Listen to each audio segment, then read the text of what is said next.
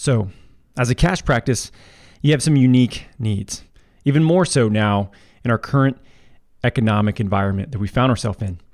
This is why we switched over to PT Everywhere for my practice, Athletes Potential. Look, all in one place, we can manage patient schedules, home exercise plans, telehealth, and communicating back and forth with our clients, which has saved us a ton of time every single week, every single month, and every single day, not just myself, but my staff. And right now you might just be a single practitioner, but eventually you want to grow into having multiple people and a true business. And what we wanted was a platform that could hold up to multiple practices, multiple clinicians, and scale with us as we go. So if you're just getting started, this is a great platform to take a look at. If you are growing and you're adding other people, this is a great platform that can grow with you and you won't have to worry about switching later. So if you're interested in saving some time and having everything in one place, head over to pteverywhere.com and check out what they have to offer for your business and with their platform. So here's the question. How do physical therapists like us, who don't want to see 30 patients a day, who don't want to work home health, and have real student loans, create a career and life for ourselves that we've always dreamed about? This is the question, and this podcast is the answer. My name's Danny Mattei, and welcome to the PT Entrepreneur Podcast.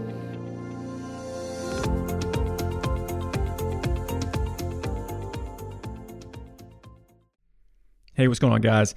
Dr. Danny here with the PT Entrepreneur Podcast, and today we're doing a little book review and talking about how you can accelerate your learning and skill development via one principle from the book, The Talent Code. So the book, The Talent Code, is written by Daniel Coyle. It's a book that I actually read, probably 7 years ago initially. And it falls in line with another book pretty similar to it called The Sports Gene. And a lot of it was, for me, I was trying to become a better coach at the time, better educator, a better coach when I was working for Mobility Watt and teaching a whole lot. So I really dove into this sort of subset of education in terms of like learning skills and teaching skills. And I reread this recently because I in my office, I have like a bookshelf with a bunch of books on it. And I just looked over and I saw it and I was like, I haven't cracked that open in a while. So I reread some of it, not all of it, and just kind of skimmed through certain parts that I remembered. And it's a great book, by the way, like for sure, worth the read. But one thing that they talk about in there, which I actually bring up all the time with our consulting clients, as well as our patients that we work with, is the idea of skill acquisition and learning that can be organized in a more efficient manner to help with acceleration of skill development or skill development in whatever you're doing, business wise, we'll talk about in this sense, but also athletically. So in the book, what they do is they travel to these different sort of hotbeds of mastery or really high level achievers around the world, and they see what they're doing. They kind of look at the practices that they have, and they might go to Brazil and look at soccer. And they went to Russia and they look at tennis. They went to China and it was like string instruments. And they go all over the world and look at different things. It's not just sport, but they look at just, skill and mastery and how people are sort of accelerating this. And one thing they talk about, like in Brazil, they play a game on top of these buildings where it's small football, small goals. They're in like tighter spaces. And they talk about how that actually helps them develop the skill of being able to be effective passers and sort of be more creative and see opportunities for plays that then you give them a bigger ball on a bigger space and it just makes it easier. Or in Cuba, they went and they looked at baseball players, and these kids would be trying to hit these bottle caps with like a broomstick. Like think about how hard that is, right? If you hit a bottle cap with a broomstick, you are pretty good, hand-eye coordination and timing. Now imagine hitting a baseball, how much bigger that is with a bat that's bigger as well, right? So they develop these skills by taking these component pieces and gamifying it in some way and learning a skill that it shows itself in the arena of wherever the sport is. So when we look at this, they call this idea of deliberate practice. Deliberate practice is intentional focus on a component piece of a skill that you're trying to build. So for instance, if you're trying to get better at basketball, you could just go play basketball games and, you would get better for sure. But if you start to realize like, man, my dribbling is what's holding me back, and in particular, my non-dominant hand. The case they make for this is deliberate practice to improve the areas that you're deficient are going to dramatically improve your performance in the actual event of whatever you're doing. So if you just practice dribbling drills with let's say your left hand is your non-dominant hand, if you just practice that for, let's say, 30 minutes to an hour every day, and all you do is practice that along with other things that you're doing, let's say you're just playing games, you're just focusing on dribbling with your non-dominant hand, the amount of change you're going to see from that is going to be exponential because you're dramatically improving your overall game via the area that is holding you back the most. So when we look at this in business, oftentimes we'll see skills that people are really lacking. One in particular is the ability to sell. So what we see is, sales, it's constantly just a bad connotation. People I don't know where that happened and how that happened, but the idea that sales is bad is very common, right? It's like, oh, you're a salesman. Oh, you're tricking people. Like you're, doing nefarious things with people to get them to buy stuff from you or whatever, and mental manipulation. Well, it's just not the truth. Really, sales just comes down to effective communication. And honestly, being really good at sales comes from being really good at listening, being able to understand people and being empathetic to what they're trying to achieve. In the clinic in particular, we see people that come in and they're frustrated and they've been in pain for a long time and they've avoided people or activities and things that they really miss. And we have a chance to listen to them and clarify what they're working on or what they're working towards and help them get there. But we need them to commit to us in order to do so, because we know that what we ask people to do is not that easy, right? We have them do difficult things over a long period of time. Habitual changes in lifestyle, as well as exercises, mobility work, whatever it is that you're doing that is not easy, that requires repetition and time for that to develop a long-term change. And for many people, that's not what they're really looking for. But if they're not really tied in on what their goal is and why it's important, they're not going to be able to commit to that completion of that goal regardless, right? It's not just about money. It's about actual buy-in and getting these people to put in the work to get the result they want, which we want them to do. We don't want them to pay us and not get their outcome. So with sales, this is a good example. So sales, you may be bad at this. You may absolutely be terrified of talking to somebody about money. You may be absolutely terrible about bringing up your services or recommendations for what somebody should do. And the best way to improve that is not just to try to memorize a script, but it's to figure out what is the component piece of your process, your overall process. So let's say that first visit is your game, right? And you're bad at dribbling with your left hand. Really, let's say that is the end where you are delivering your prognosis and expectations of how long it's going to take and how many visits they're going to need to commit to in order to get the outcome.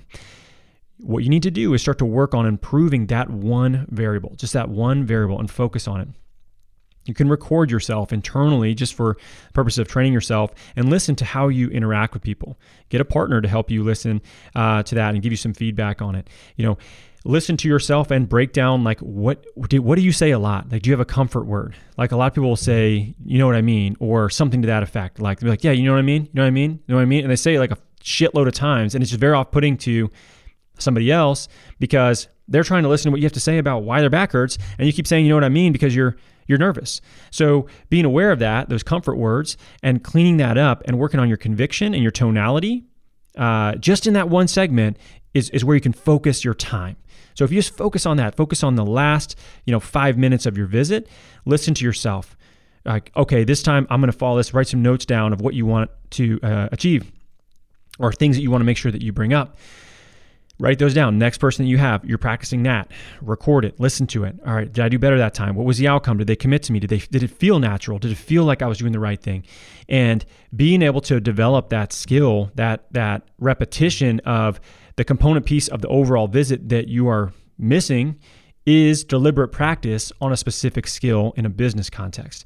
And that is the work that people must put in if they want to improve. Now, you will improve just with reps, just like we said, some will improve by playing basketball. But if you can improve the component piece that is the most problematic for you, and you're still playing games or still seeing people, you're going to get dramatically better way faster than somebody that is just seeing patients and not working on these skills that are going to improve them. And it changes, and we see it, we hear it.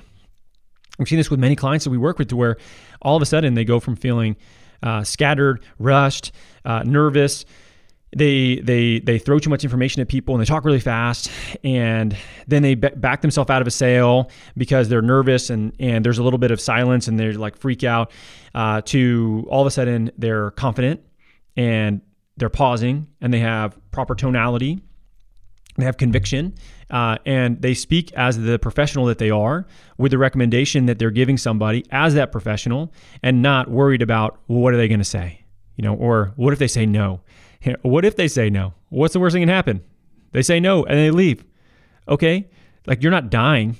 It's like there's many things to be afraid of, and that is not one of them.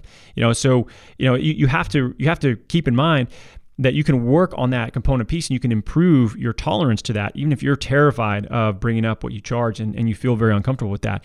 That's a great way to go about it. And what we hear more than anything is that tonality change, the conviction in someone's voice. And this is the number one thing that will make or break whether somebody works with you or not. Legitimately, the number one thing is how you feel about what you're selling to that person. It's because you cannot. I asked somebody one time, like, how do you gain conviction?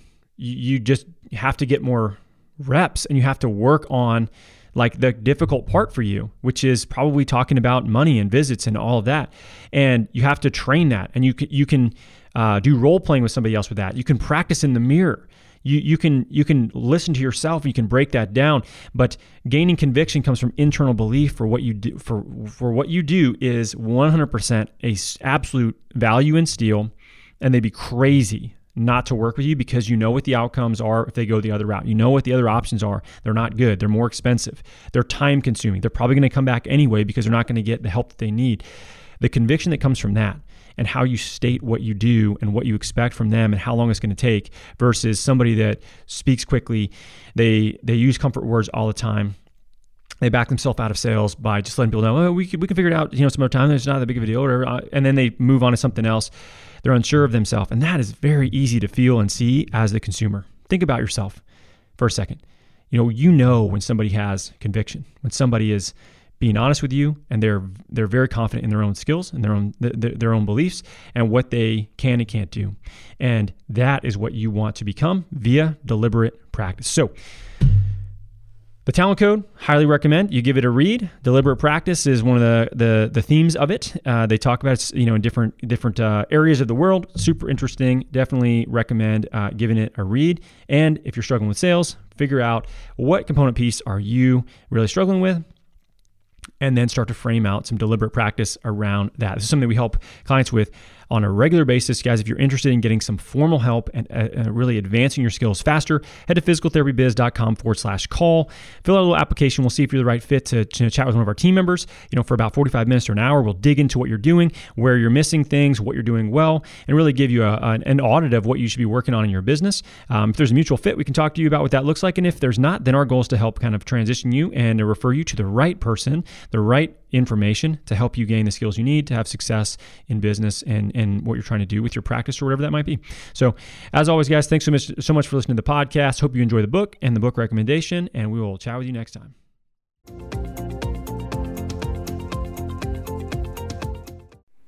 Hey, wait a minute. Just to let you guys know, we are closing in on 200 reviews on iTunes. That's crazy.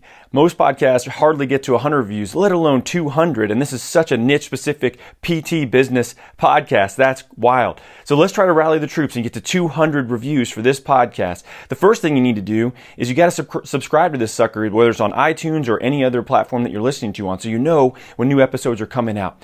The next thing, make sure that you leave a review. I'd love to hear what you have to say. I read all of them. It means a lot to me.